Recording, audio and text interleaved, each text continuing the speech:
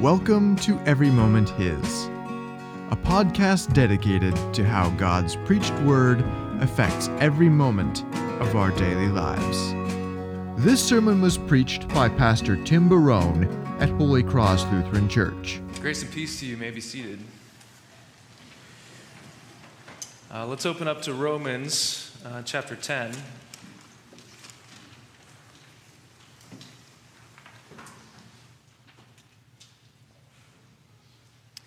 And we are continuing to think about how God's salvation has come into the world through Christ, and yet there's a mystery that many reject the Christ. And in particular, there's a mystery that the Jewish people that Jesus himself came from, that many of them had rejected the very salvation that God had prepared through their people. And so we're continuing with that story, and it'll talk to us a lot about that mystery, but also about how God intends to save the world through his Spirit.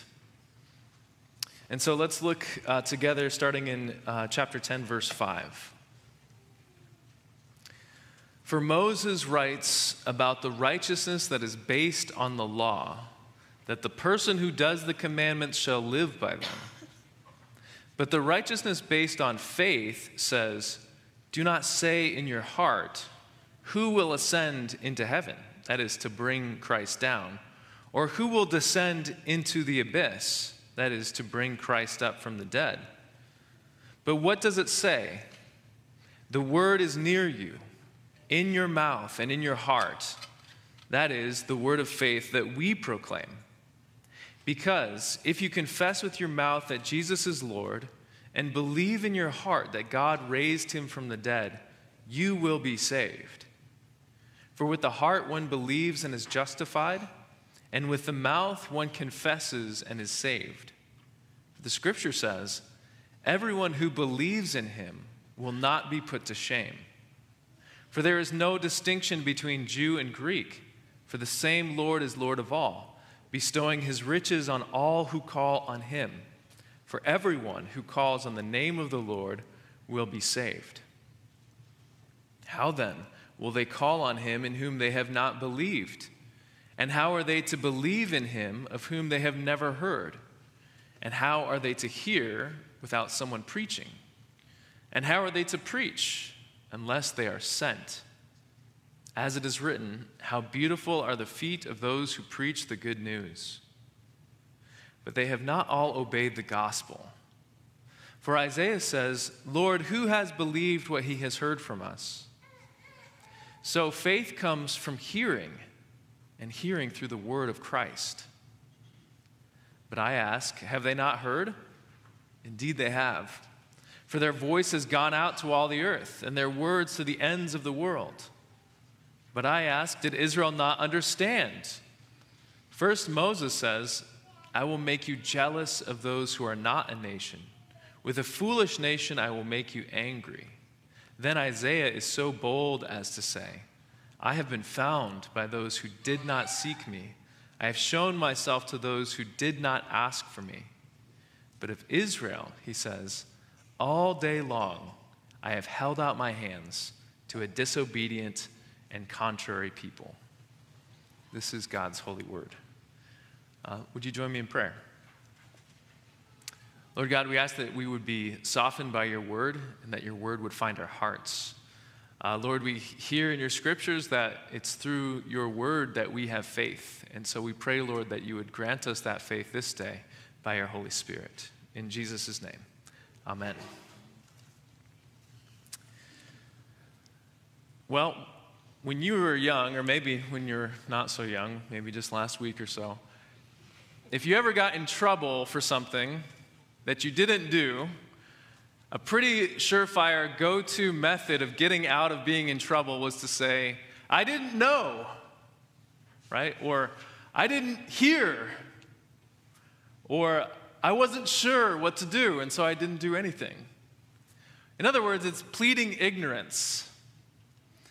Pleading ignorance is a pretty good card to play when you don't have any other cards to play. And that's actually kind of what we see here in the text. The question is, can Israel, and indeed all people who reject the Christ, can they plead ignorance before God? And he's going to answer that saying no. But we're going to kind of walk through and see kind of how he builds this out. And so kind of going back to the beginning of verse 5, we have this comparison between Moses and the word of Christ. And so Paul begins to quote from the Old Testament in the book of Deuteronomy and connect that to what's happening in Christ in the revelation of Jesus and his word. And so in Deuteronomy chapter 30, we have this conversation between Moses and the people of God. And they're already saved. They were pulled out of Egypt already. This is not a salvation conversation. Moses isn't teaching them how to be saved or how to belong to God. But after they have been saved, he's instructing them on choosing life or death, living by the commandments of God and being blessed by them, or being cursed by rebelling against them. And so this is what's going on. He's encouraging the people to choose life. This God who had saved them already from the hands of Egypt has good things in store for them. And he wants them to follow his ways, right? He doesn't want them to rebel and to be destroyed by that rebellion. And so he's commanding them to do what the Lord says. And so here's some of what he says. This commandment that I command you today, it's not too hard for you. Neither is it far off. It is not in heaven that you should say, who shall ascend to heaven for us and bring it to us that we may hear it and do it? Neither is it beyond the sea that you should say, who will go over the sea for us and bring it to us that we may hear it and do it? But the word is very near you. It is in your mouth and in your heart, so that you can do it. In other words, Moses is saying, look, guys, you don't have to go into heaven to know what God wants for you. You don't have to go back across the sea and search out like foreign things to figure out what God has in mind for you. In fact, God has come down to you and written it down and given it to you. And so there's no excuse. You can't plead ignorance here. God has ensured that you know all of his instructions and all of his words. So the same thing is going on in our text for today as Paul quotes these things. He's using that Old Testament story, which they would have been very familiar with, and he's talking about the revelation that has come down in Christ. Look what it says in verse 8 of our text for today. But what does it say? The word is near you. It's in your mouth and in your heart. That is the word of faith that we proclaim. Here in this text, it says he connects it to Christ, right? He says, in the Old Testament, who will ascend into heaven? That is to bring Christ down, he says. Or in verse 7, or who will descend into the abyss? That is to bring Christ up from the dead. No, same thing. The word is near to you. It's in your mouth and in your heart. And what word is that? No longer is it the Old Testament word of the Torah, but it is the New Testament word of Jesus and his salvation for all people. And so it's the same argument. He's saying, you can't plead ignorance here. In fact, God has come down so that you can know this salvation precisely. You don't have to trek across the world to find this word of God. You don't have to dig down into the Mariana Trench or go up into the highest parts of heaven. No, this word has become flesh and come down and been evident to you. And this is really the point. That God communicates his salvation clearly. Right? When God wants his people to know something, he makes sure that they know it. He makes sure that he pays for a process so that they can hear it. Thanks be to God, right? He doesn't say to you, hey, if you want to be saved, there's a secret tome on the top of Mount Everest. Go find it and then you'll know the clues. Doesn't say that. You know what he doesn't say, thanks be to God? He doesn't say, if you'd like to be saved, just save up $100,000 and bring it, and once you bring that $100,000, then we'll give you the secrets of salvation. You know, a lot of cults operate this way. But our God does not.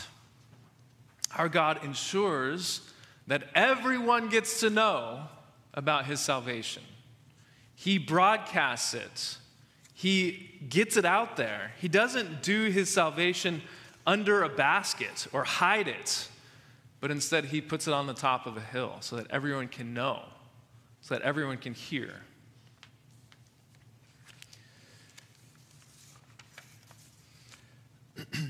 There's many people who say, and famous atheists throughout time have said this, I would believe in God, or I would believe in Jesus, if there was just more evidence, right? If God would just be more plain about the salvation, if he would maybe show me a miraculous sign or just prove to himself that he exists.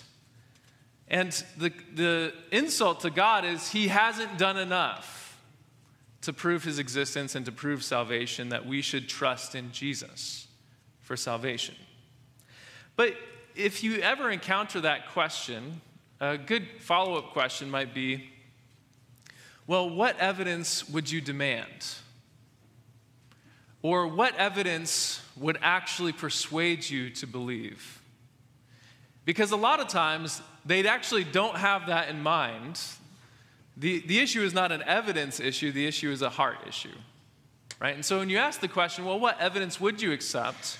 A lot of times they struggle to say what exactly they would believe. And they'd say, well, it'd have to be something really dramatic, like God rearranged the stars and spelled my name or something like that.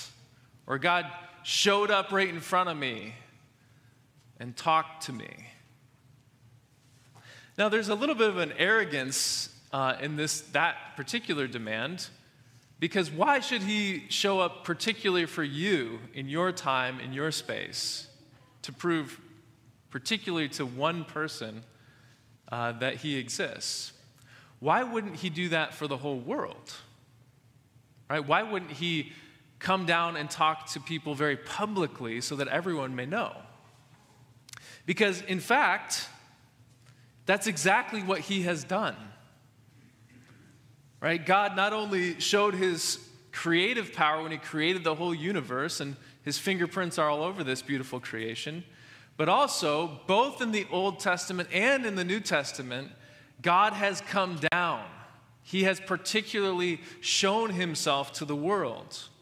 In the Old Testament, the whole Exodus story coming out of Egypt was not done in secret, right? The whole ancient Near East world knew that the God of Israel did amazing things, right? That he tore down one of the superpowers of the world and freed a group of people to be his own. Everyone was afraid of these people, right, as they marched through the ancient Near East. I mean, think about it. If today some group of people was able to defeat a great superpower like China, right? Would we know about it? Would that be news that we're talking about? Of course. And you don't have to go far to find evidence in ancient Near East literature of these great people with an amazing God who tore down Egypt at the height of its power. God's salvation is public. He makes it known. He doesn't do it in secret. And that's exactly what he did in the New Testament. In Jesus, Yahweh came down and put on flesh, and he said, how's it going? I'm Yahweh. And he did mighty signs and wonders in front of the world.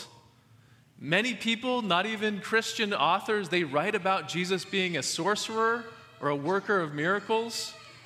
He went throughout the land healing people, raising people from the dead.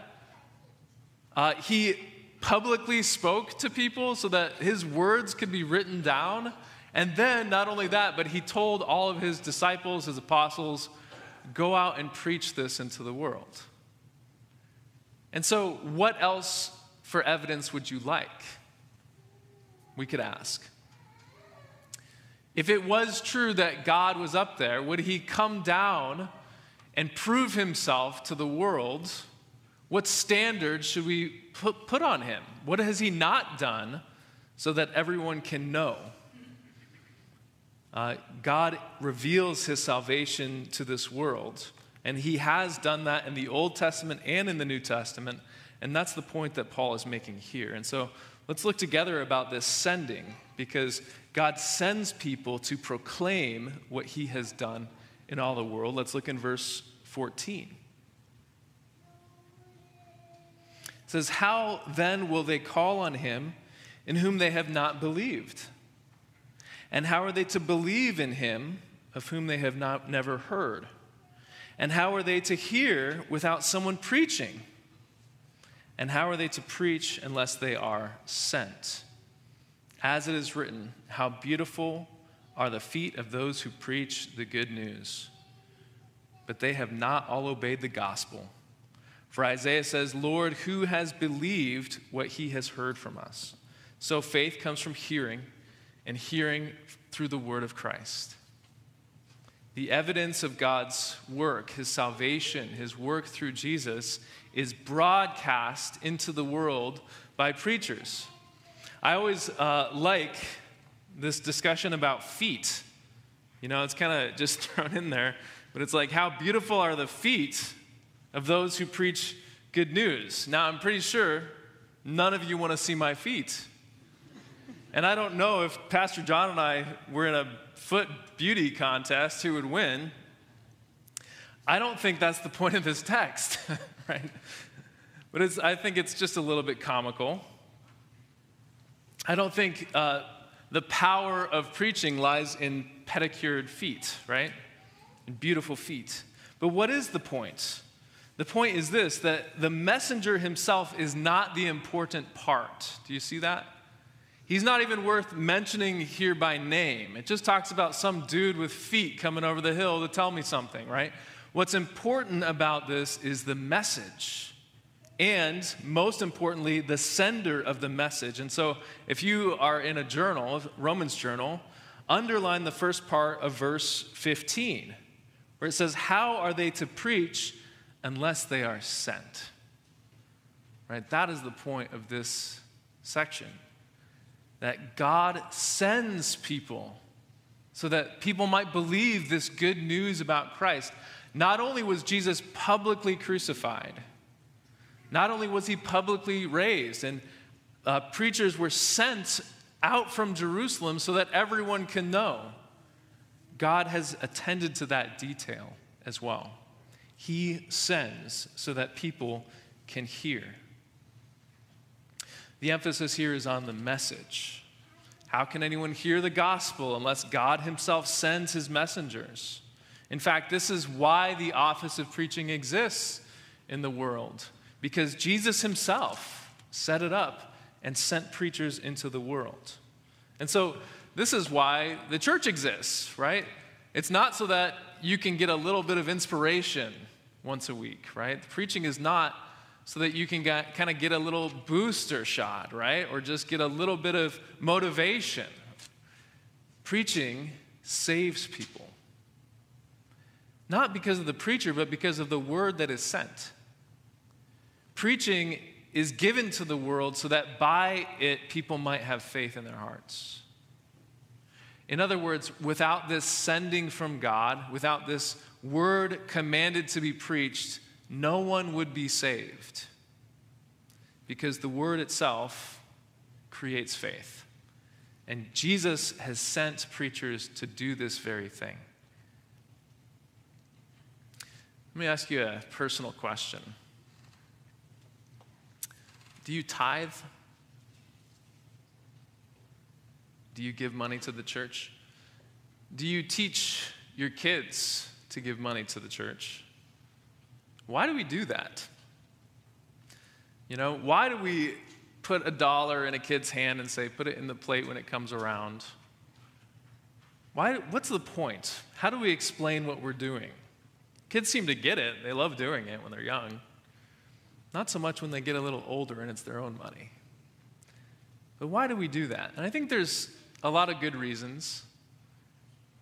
One reason, practically, is to keep the lights on. It's really nice that we have a building to worship in. It's really nice that we can gather in an air-conditioned space. Amen? It's really nice that we have musicians, we have preachers, we have people to steward the gifts of this community. So there's a very practical reason why we do it.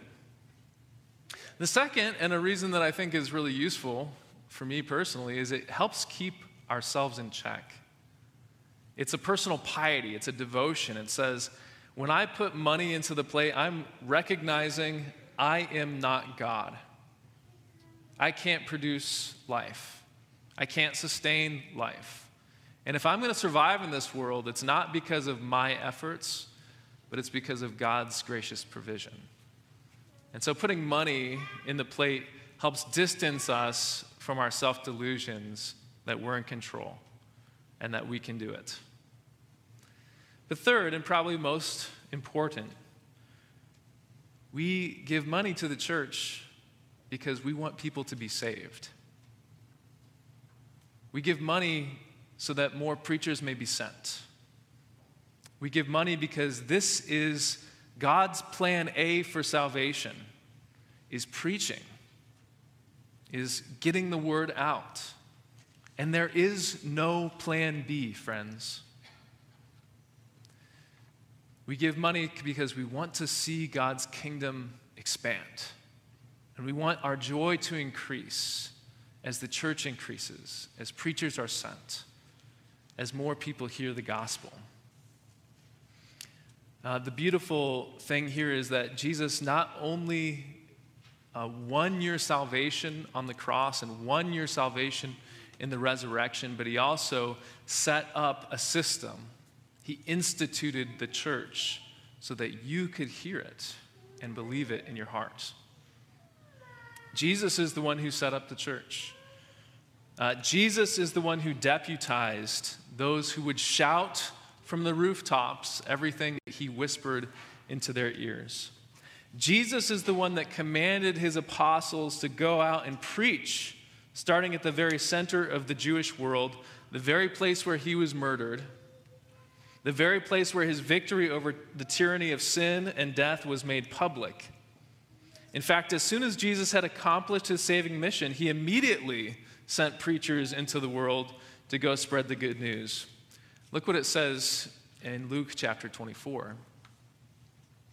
Thus, this is Jesus before his ascension. Thus it is written that the Christ should suffer and on the third day rise from the dead, and that repentance for the forgiveness of sins should be proclaimed in his name to all nations, beginning from Jerusalem.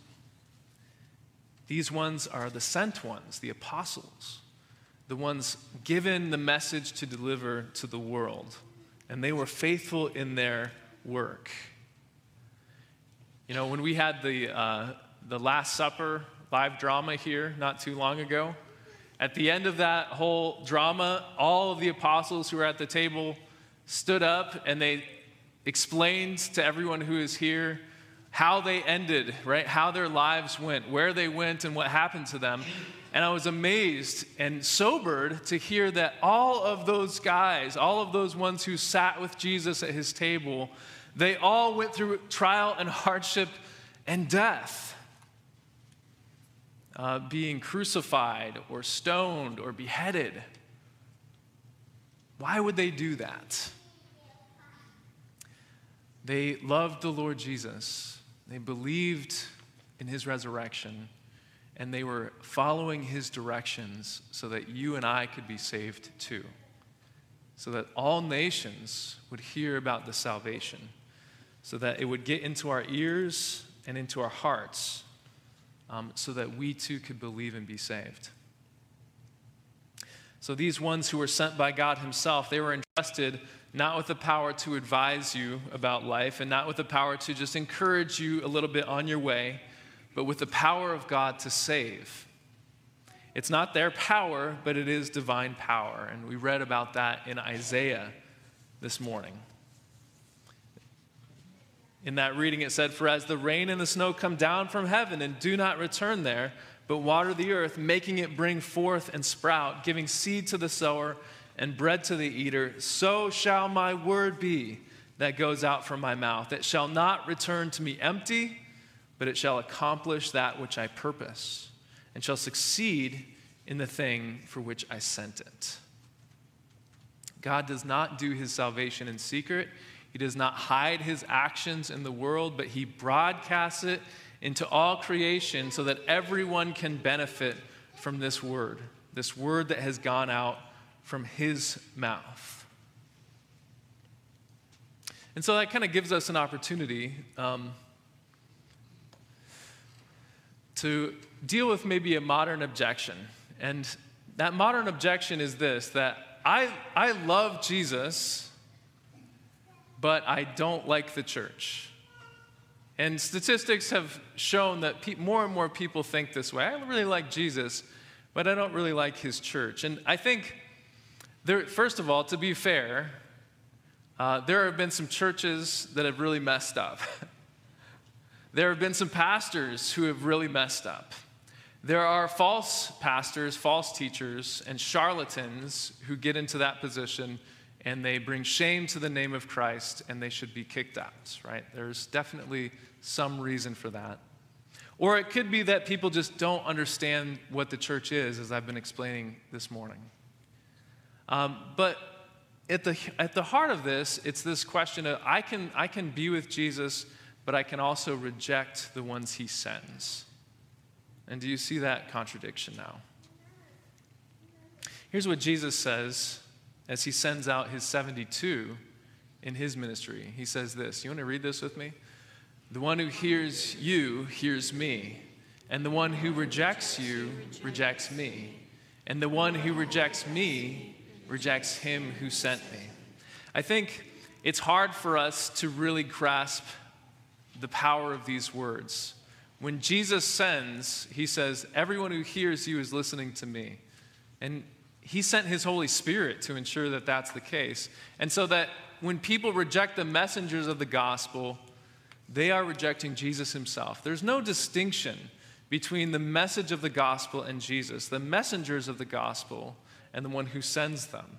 And then Jesus takes it one step further. He says, those who reject me reject the Father. But there's this chain of command that's happening through Jesus and his church. And really, this is the work of the Holy Spirit. That Jesus sends his Spirit upon the church so that they may have his words and proclaim it in power.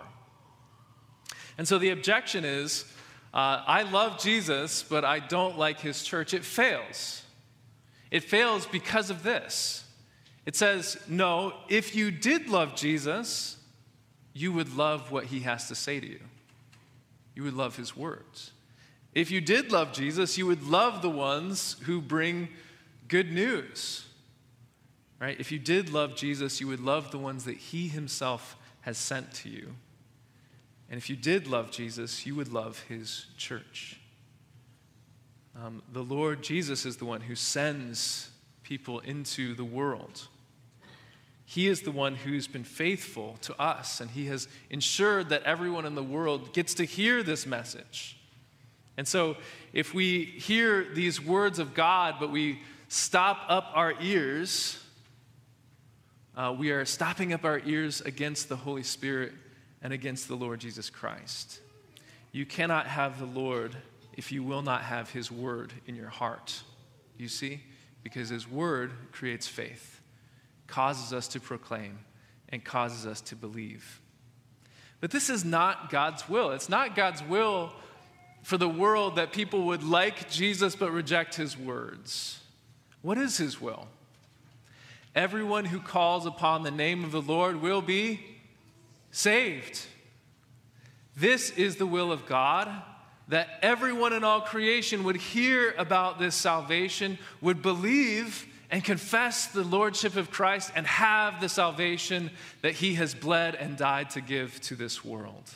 And for this reason, he has set up the church and sent out his preachers, so that you can hear, so that you can believe, and so that the world might rejoice in salvation. And so hear the good news again, right? You don't have to climb to the Mount Everest. You don't have to go down to the depths of the ocean. You don't have to have a PhD in philosophy or history or religion. You don't have to be smart or wise or rich. You just have to hear these words that God in his love sent his son to die upon the cross for you, that you had no chance of salvation because of your sin, but he has done everything for your sake so that anyone who calls on his name is saved as soon as they hear it. And so it's not far away. It's near to you. It's in your mouth and it's in your heart.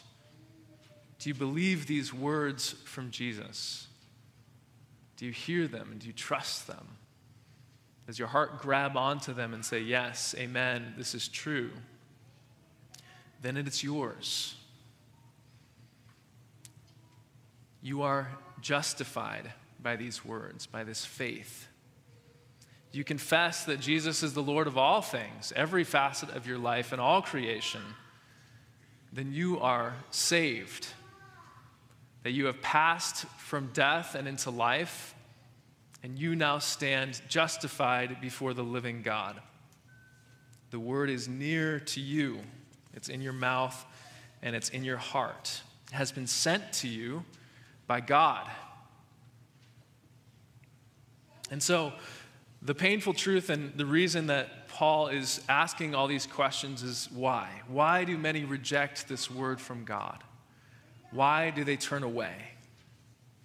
Because he says, didn't they hear? Right in verse 18, have they not heard? Of course they have heard. God's voice has gone out into all the world. Do they not understand? Can they plead ignorance? No, they can't plead ignorance. The word is near to them. And then he quotes the Old Testament prophets, right? Moses says, I will make you jealous for those who are not a nation. With a foolish nation, I will make you angry. He's talking about the Gentiles. In Isaiah, I have been found by those who did not seek me. That's the Gentiles. I have shown myself to those who did not ask for me. But of Israel, he says, all day long, I have held out my hands to a disobedient and contrary people. And so, what's the distinction? Why have some rejected? This might be a useful image. There's an old saying, I don't know where it came from, but it's this, that the same sun that melts the snow hardens the clay. When God sent his word out into the world, it will have an effect.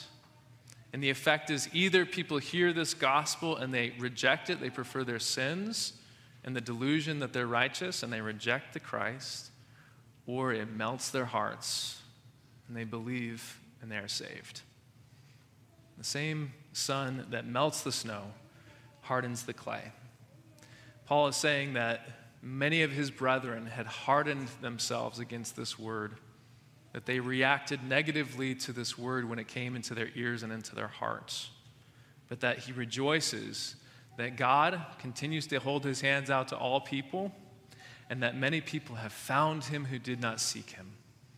That they heard the word and their hearts were melted, and they were justified, and they were saved. May we be people with hearts that melt quickly at the voice of our God, so that we too can abound in this salvation, rejoice in it, and spread it as well into the rest of the world. In the name of Jesus, amen.